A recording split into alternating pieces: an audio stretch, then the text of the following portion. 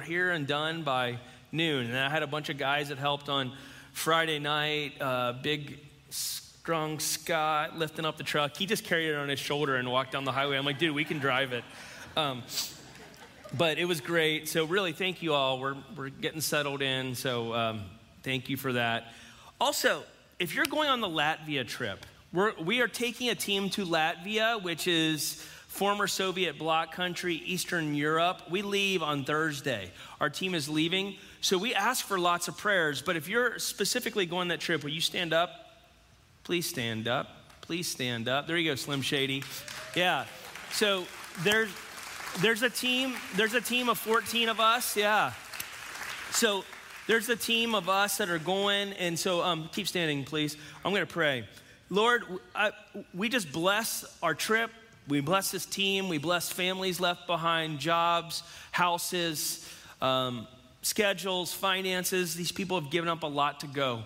Would you just bless our team, our trip, all the logistics, all the projects, all the ministry, all the amazing things, all the relational dynamics with each other and with you? Would you just do amazing things with our team, with Kazan and Clarine, and their team, Boots on the Ground Latvia? And for that church, Lord, we know in that country, 1% to 3% of people know you.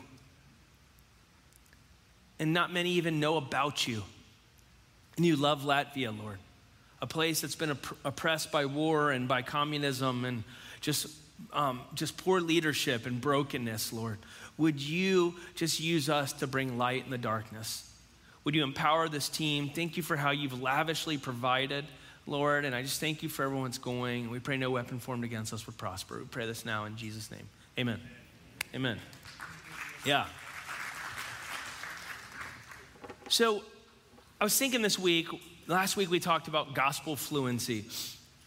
And we're talking about what it means to not just to follow Jesus, but in Revelation chapter 12, verse 11, if we can go to that slide real quick, it says, and they overcame him being the evil one, Satan, the devil, Lucifer, whatever you want to call him, jerk, face, worst guy ever, millions of years running, whatever, I don't know how long, thousands of years running. And they overcame him because of the blood of the Lamb and because of the word of their testimony.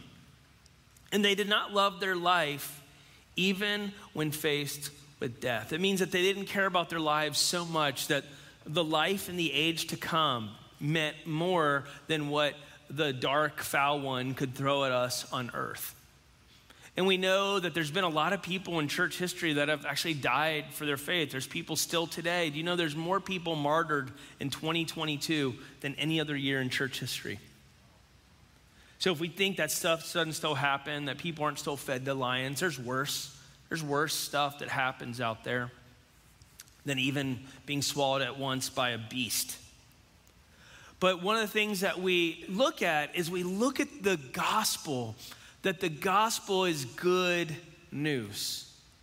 And we know that the gospel is that there's this tragic thing that's happened in our world where there's so much death, destruction, selfishness, self-pulverization. There's drugs, there's alcohol, there's human trafficking, there's poverty, there's generational brokenness, there's disease. And the good news is that's not all there is. And when I think about being gospel fluent, what I really think about is what kind of Christian do I want to be? And I think one of the things, if you've been around here for a while, is just learning, like, we don't want to just be church-going Christians. Like, obviously, that's important. But going to church doesn't make you a Christian any more than being parked in a garage makes you a car. And a lot of times, I think in our culture, we've kind of lumped it up to, we put a little bit of kitty in the coffer, we go to church our 2.6 times a month, and we call it a day. And we're almost Christians by osmosis, right? We're born in a Christian country, or maybe we were baptized as a baby, or our grandma or grandpa went to church, and so we're just Christian de facto. But I think there's so much more, that the gospel is so much more than that, that a lot of us don't speak the language of heaven because we just think that that was just the rite of passage was our attendance or an event. And when I think about what kind of Christian that I want to be, really starts with, at my heart, do I want what Jesus wants for my life? Do I want what Jesus wants for my life? How do I define the story? How do I define the good news? Should be the way Jesus defines the good news. Not the way my family's defined it, not the way my experience has defined it, not the way the church has defined it, not the way history has defined it, not the way my culture defines it, but how does Jesus define it? Because if we're trying to be like Jesus, let's start with what he says about the gospel. Like, it is why he came. If you're wondering, why are we talking about being gospel fluent? What does that even mean anyways? It is why Jesus came. Jesus came, said, I came to seek and save the lost. End of story. Like, it matters to Jesus. Evangelism, reaching the lost, the good news. Evangelism is just the telling. It's the sharing. It's the proliferation of the good news. What is the good news? Because sometimes that can be really hard. Like Paul talks about in Romans chapter 10. He's like, how will they hear unless they're told? Well, how will they be told unless they're sent? How will they be sent really unless they're discipled and trained up into that? Because no one we've all kind of started a job where someone drops you there and it's like, good luck. And that's usually, by definition, kind of a sucky, short-term, or miserable job. Now, sometimes we learn a critical skill, but a lot of people don't last that way. And one of the things that we see is Jesus didn't just come. He didn't say, hey, go be disciples. No, Jesus came and lived amongst his disciples and taught them some of the critical skills to do the stuff, right? To do what he did. Well, not just to do what he did, but to know what he knew. He taught them to talk the way he talked, to live the way he lived. And so we want to be a culture of people that look like heaven, and heaven's about Jesus. It's about Jesus. It's by him, it's through him, it's for him, it's all about him. And in heaven, it's going to be Jesus everything. It says that the sun shines so bright there won't even really be a need for a sun. The brightness of Jesus eclipses the stars in the solar system. Imagine that. That's worth learning about. Something that's brighter than like a supernova is Jesus, that there's no need even for that stuff because his brightness, his glory is so luminous that not only did it change everything, but it changes everything. And is the gospel eliciting that type of change in my life? It says they overcame him by the blood of the Lamb. What Jesus did was so amazing that it changes everything for us, or it has the potential to at least. Can I communicate that to people? Can I really talk about Jesus in such a way, like our good friend Heidi Baker, just when asked, I just remember the tears, and you might have heard me say this before, she just looked and she just said, what's it about Jesus? And she's just like, I love him. I love him. Like, it's worth giving up everything in my life, because if you knew him like I knew him, like, I love him. I'm in love with him. Like, I love Carla. I love Carla so much. So much of my life has changed because, like, her love for me has changed so much about me. Because honestly, she came to this thing, it wasn't really equal. My wife was a lot healthier, a lot more whole, way better than me. And she's just loved me in such a way. It's changed so much of my life that when someone's like, well, what about Carla? If anyone ever asked me, I mean, no one would ever ask me. Like, if you look at me and Carla, next to that, it's what about Ryan? Like, why did you make that choice? So no one's ever gonna ask that, but just hypothetically.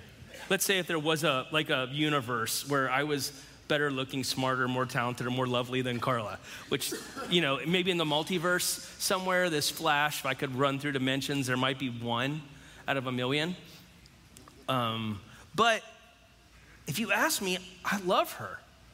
I love her. Like, she just loves me. She gets me. She cares about me. She sticks with me. Like, she's changed Her love and the Christ likeness in her has changed so much of my life. I'm up here because she loves me.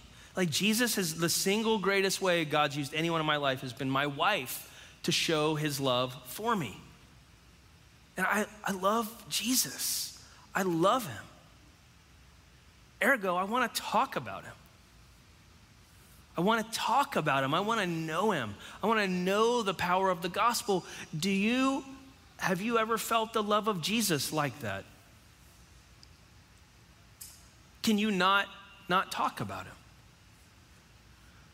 And maybe you're like, I don't know him like that. Well, that's why discipleship's so important, because discipleship is where we become like Jesus and we start to know Jesus. So you might wonder, are these house group, these disciple-making communities worth it? Well, if you want to know Jesus like that, I would say yes.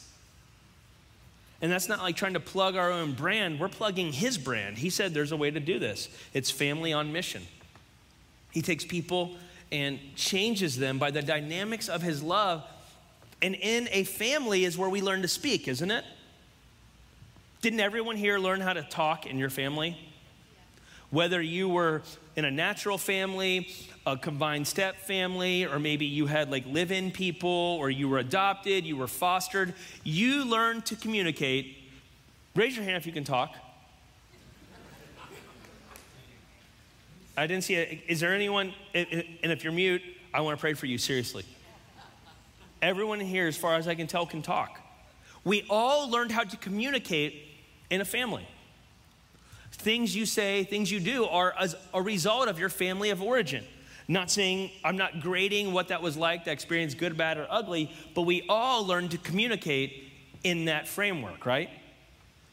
The gospel is the same way. If we want to learn how to speak the gospel, there are some Christians that speak a really ugly rendering of heaven because their gospel communities aren't really good news. There are lots of rules. There are lots of inaccuracies. There's lots of culture mixed in with the Bible. There's lots of do's and don'ts, or there's lots of inattention to the word of God, or there's a muting of his spirit. So there's a lot of Christians that when they speak the gospel, it doesn't sound at all like Jesus.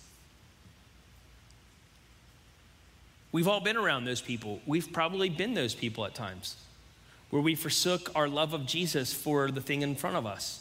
And it didn't speak very plainly that the good news was at work in our lives, that a different, better power was at work in our lives. Got this strap, this cord going down my shoulder. It keeps feeling like I got a bug on me. Sorry, bear with me. There we go. It happens when you have giant muscles. It just pulls things the way it wants to go. These weren't made. Just kidding. I just think sometimes we've all seen examples that doesn't communicate very well, the gospel.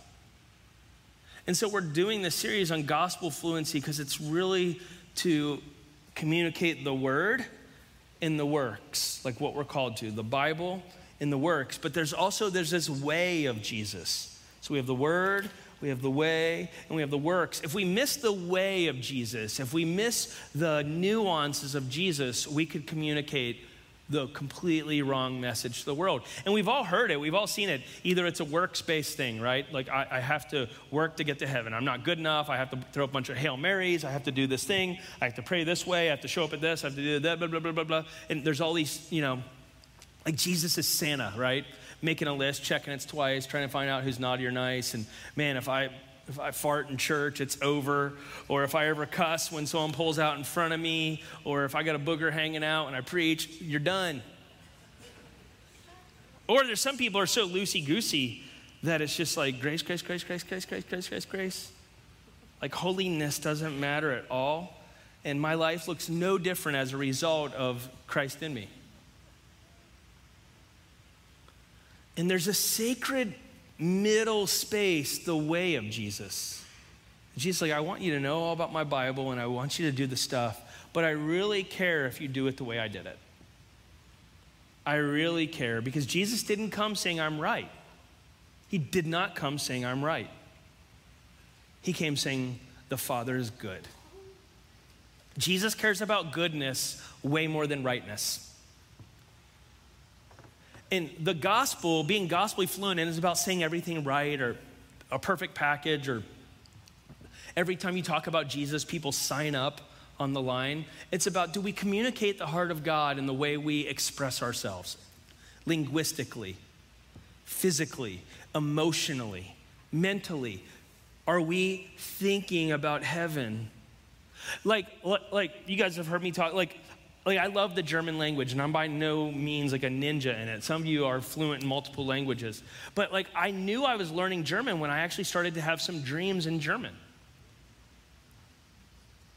It's like and sometimes in our lives, if we're never thinking about Jesus, then we maybe need to back up a few steps. Are we gospelly fluent? Because if we're not invested in the word, if we're not invested in the works, we're probably not going to do it his way either. Like, there's a lot of Christians like, oh, well, I don't go to church because I don't need that. I don't want to do that. And the church is too messy or whatever. Well, like, there's actually things that, like, we can't just get away. We're going to do it his way. But he actually says things in his word that, like, these are necessary functions of the body of Christ. So we need his word to govern the way. And we need his way so we do works the proper way. So it's important to be fluent in the gospel. So we talked last week about the blood of the Lamb. The blood is the power. Like, Jesus died on the cross. There's only one way to heaven, and it's by acknowledgement of that. Only one way. Jesus says, I am the way, the truth, and the life. No one comes to the Father but by me. So the only way to this is an acknowledgement of our need for Jesus. That's one of the things of the gospel. If you want to be fluent in the gospel, maybe it's time to say, God, I realize I'm not dependent enough upon you. Jesus says that the proud are humbled. He says, but the humble are exalted. The most humble thing we can always do is agree with Jesus.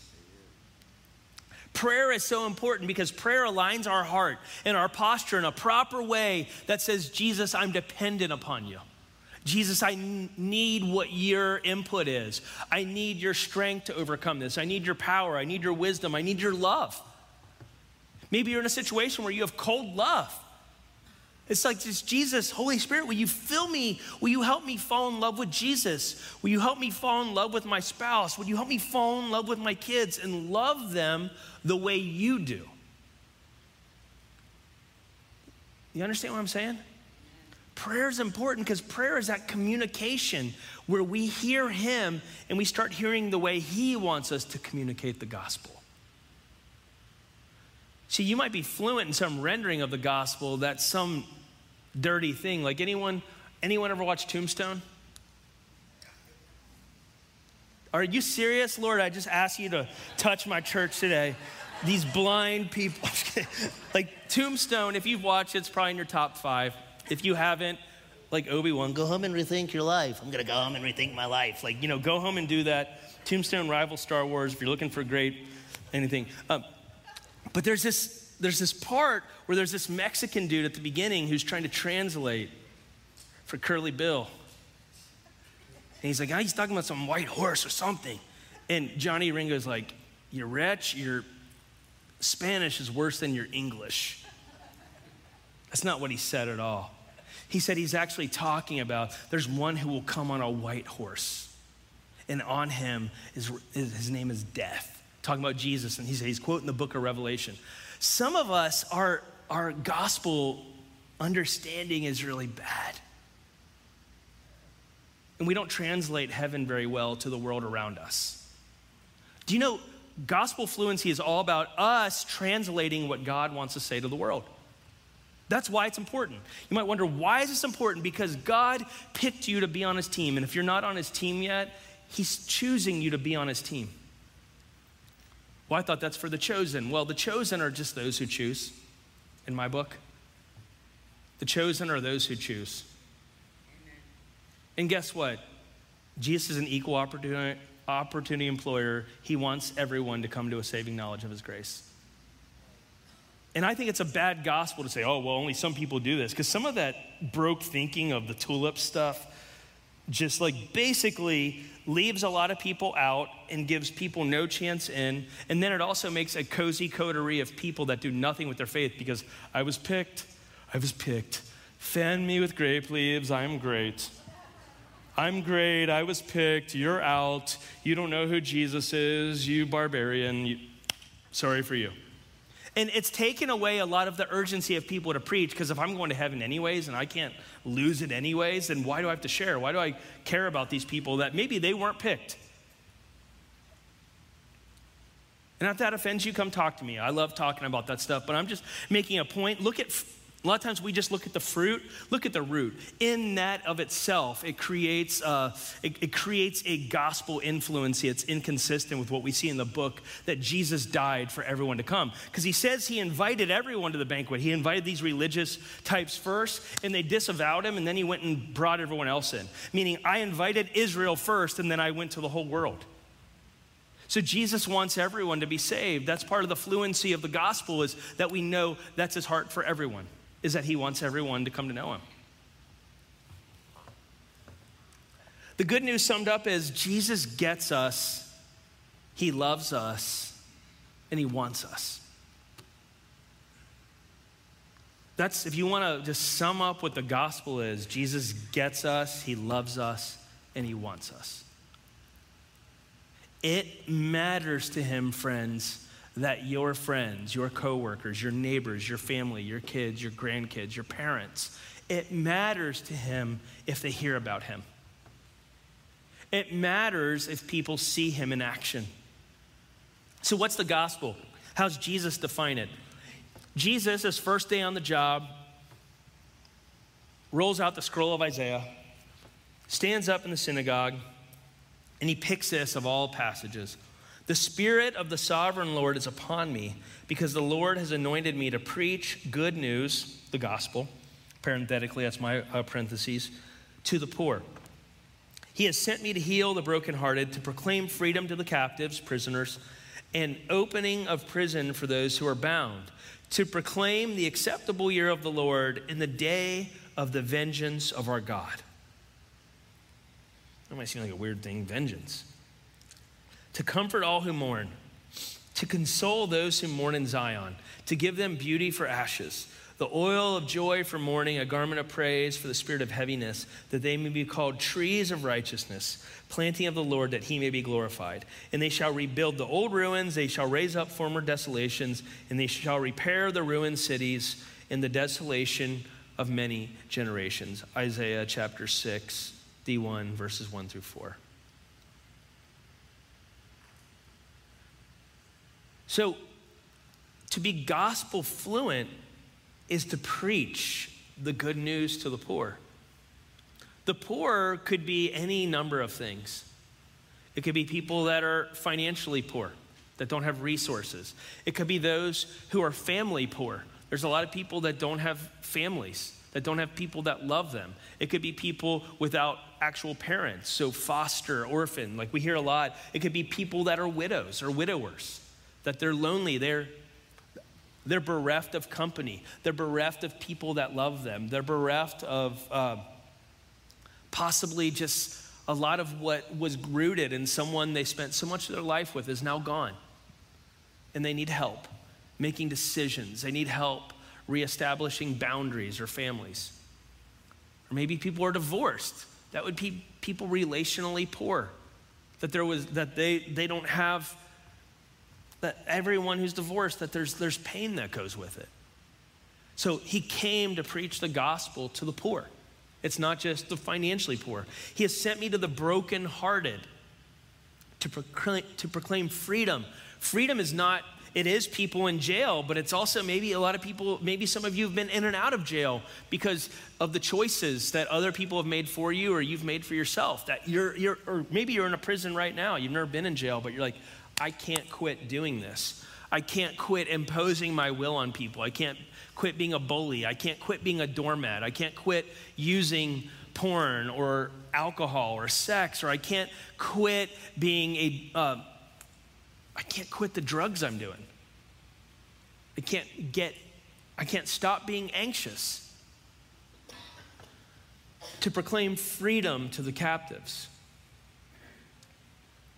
Maybe you can't quit watching TV. Maybe you can't quit eating.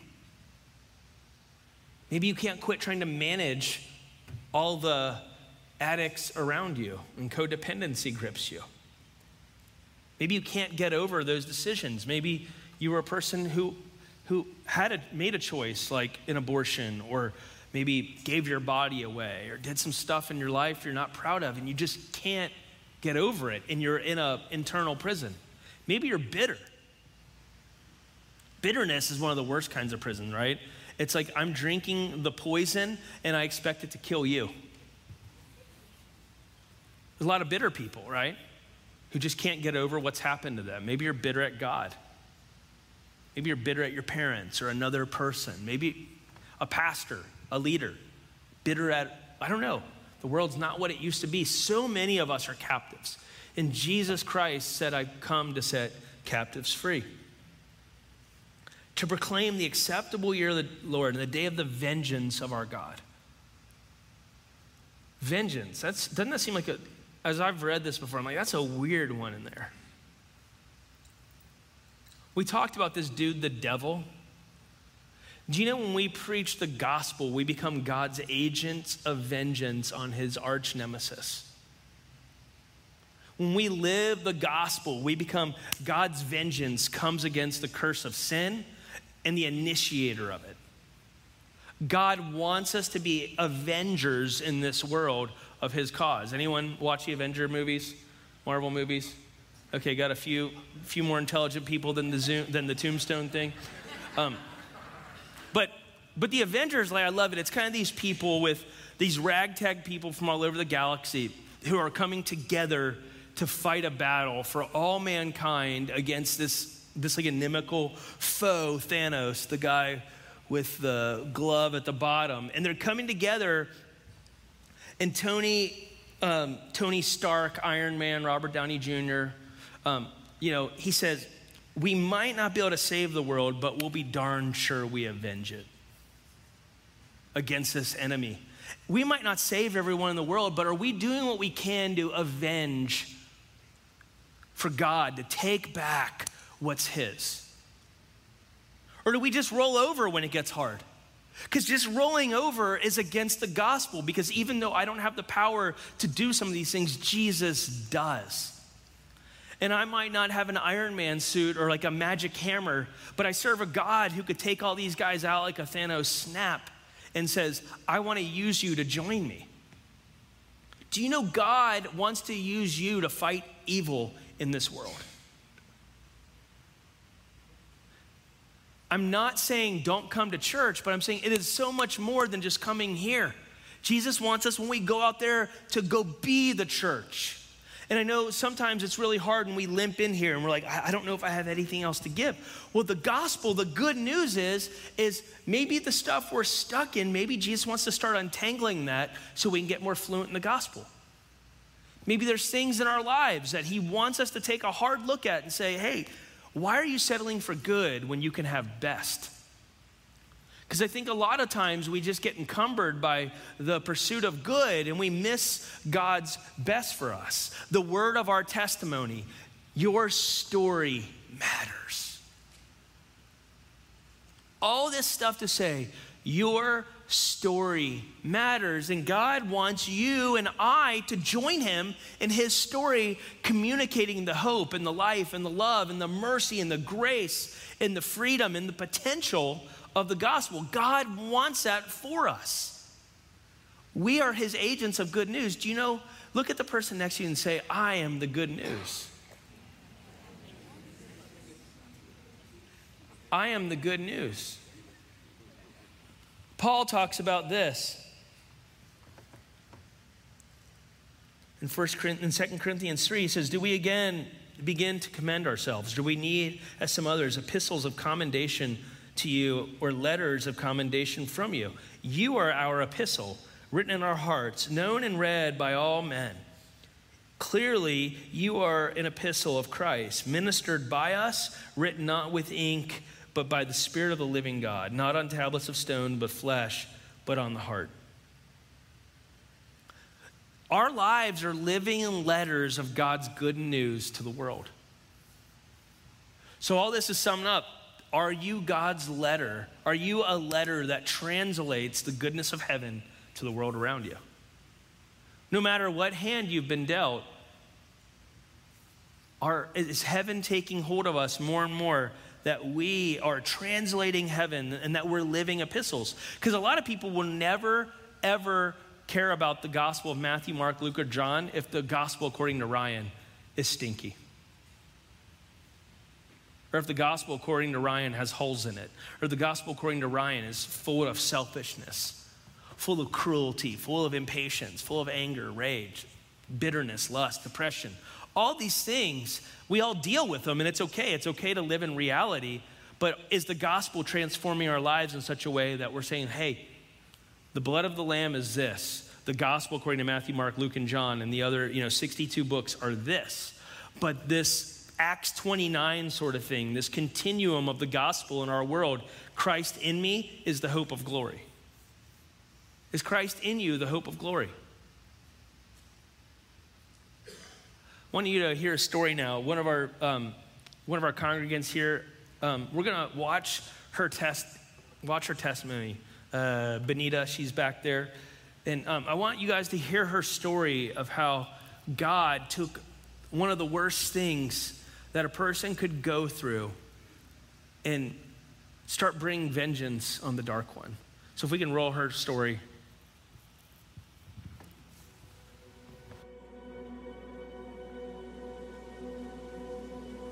My name is Benita Neal, for the ones that don't know who I am, and I live in Lawrenceburg, Indiana. And the other Sunday when the pastor shared his words, God's been on me for a while to share mine, and after he shared, he really started getting in on me. Of course, when he gets on you, so does the devil. And the devil's been talking to me a lot, but I'm doing it despite the devil, because I'm a child of God, and I'm going to do what God says to do. Amen. Anyway, I come from a large family of 14, 7 boys and 7 girls. I'm the 7th one, or the 9th one from the top, and the 5th one from the bottom. I only had had 4 children, 2 boys and 2 girls. I have a son that's deceased that passed away in approximately 1988, about a week and a half before his 13th birthday. I have several grandkids and great-grandkids. God has really blessed me that way. And here I thought my life was going pretty good. Then in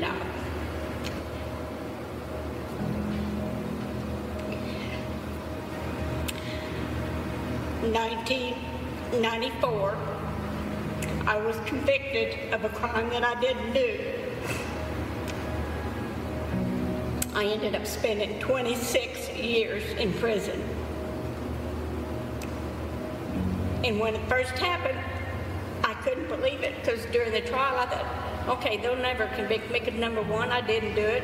God knows I didn't do it, and he's going to help me. Well, that didn't happen, and I ended up going to prison. I never got mad at God, but I kept asking him, why? Why? You know, I know you could have prevented me from going, but you didn't. And then finally I just realized that he put me there for a reason. And I've thought and thought, and I've always enjoyed helping people anyway. So I proceeded to help people with whatever they needed. I went to college. I started college as soon as I got to prison. I ended up getting an associate's and a bachelor's degree, and I loved going to school. I loved learning new things. Even at my age, I was like 43, I believe, when I went to prison. And like I said, I would help people out. Of course, they would help me out because there was a lot of stuff that I didn't know. And then after I got out of after I got out of college, we always had to work. We always had to have a job. So I went to the kitchen, and God has healed me twice while I was in prison. First time was when I was in the kitchen. I got burnt real bad on my arm, and I went back to the dorm and I showed the lady at the desk and my next door neighbor, which is a real good friend of mine, and they said, well, we can't believe you got burnt that bad. So I was hurting, so I took like 4 aspirins, and I laid down, and before I went to sleep, I prayed. I said, God, I said, if you would heal me, I said, I will give you all the praise and glory. And when I woke up, I was in no pain, and I looked down, and I had to do a double take because there was nothing there, nothing. So the next day I went, of course I showed my friend and the officer, and they couldn't believe it either. And the next day I went to work in the kitchen, and they asked me what I was doing there. I said, well, I come to work. They said, well, you're supposed to be off because you... I said, why? They said, because you got burned. I said, where did I get burned? They said, there in your arm. And they looked, and there was nothing, and I praised God again. I said, God healed me. So he's been with me throughout the whole time. I was a Christian when I went in, and I was a Christian when I come out. He stayed with me the whole time, never left me. And there was times that was pretty hard, but he was still there with me. I got out in September the 14th of 2019.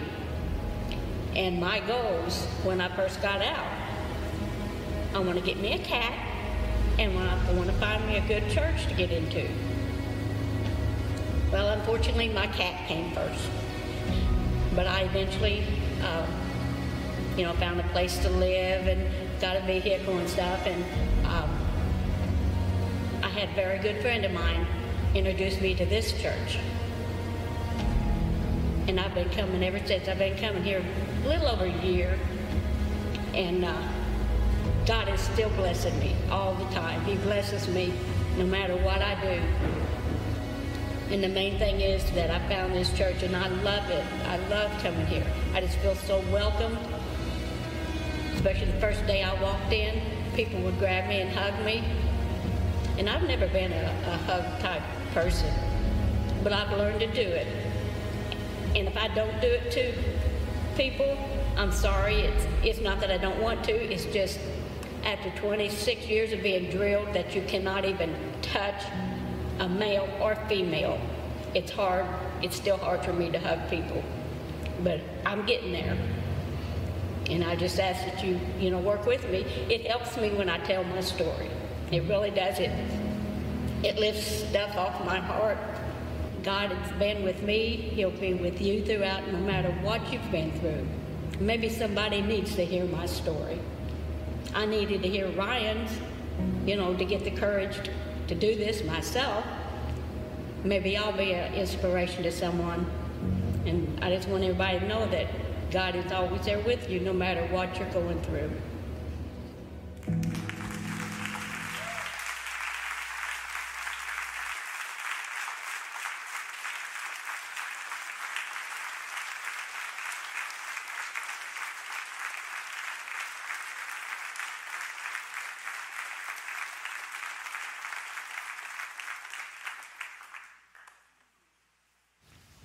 That's the gospel. Amen. Yeah, amen. Our story matters.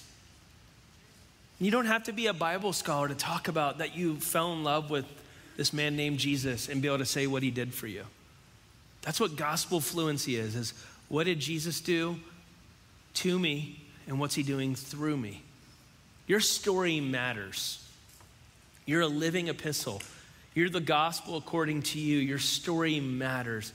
And God, just like those Avengers, he's assembling a team of people to exact his vengeance on all the injustice that's in the world. Because God cares about people seeing his heart and living according to the original design.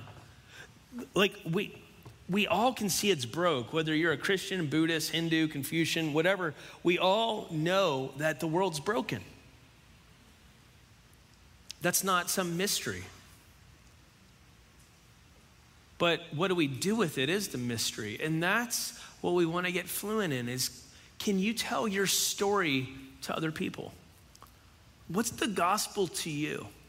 Because you can know everything theologically about the gospel of Jesus, but if that doesn't translate to your life, that won't impact a lot of people the way it's meant to. What's the gospel according to you? Can you fluently tell people what Jesus did and what he's doing? Why it matters? I'm not trying to convince you. I mean, I hope to convince you. Paul, like when Paul's before Festus, he's like, I wish all of you were as I am, except for these chains. I wish everyone knew Jesus, because I think my life would be a complete disaster without him. So I wish everyone knew him, so I'm going to tell them. I'll talk about Ambar Indian, or I'll talk about the Bengals, or I'll probably talk about the Flash movie I'm going to see. I'll talk about the Latvian trip. I'll talk about things I love. What keeps me from telling the story of the one I love the most, or the one who loves me the most? Maybe you're saying, I don't honestly feel that way. If you knew how much he loved you, it would change your perspective. That's the first part, the blood of the Lamb. How much Jesus loves you is the starting point. And then the word of our testimony. That is where we get gospelly fluent. So the next couple weeks, we're going to talk about this. Joe Long, when our team's in Latvia, you guys might know Joe. Joe's one of the pastors at Vineyard Covington, amazing guy.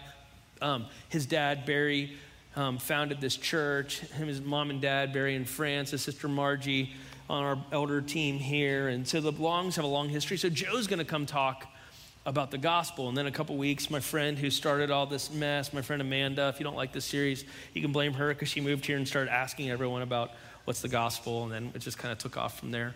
So she's going to share her story of how the gospel has touched her. So just food for thinking. What can you honestly look at Jesus and say, I love him. I love him.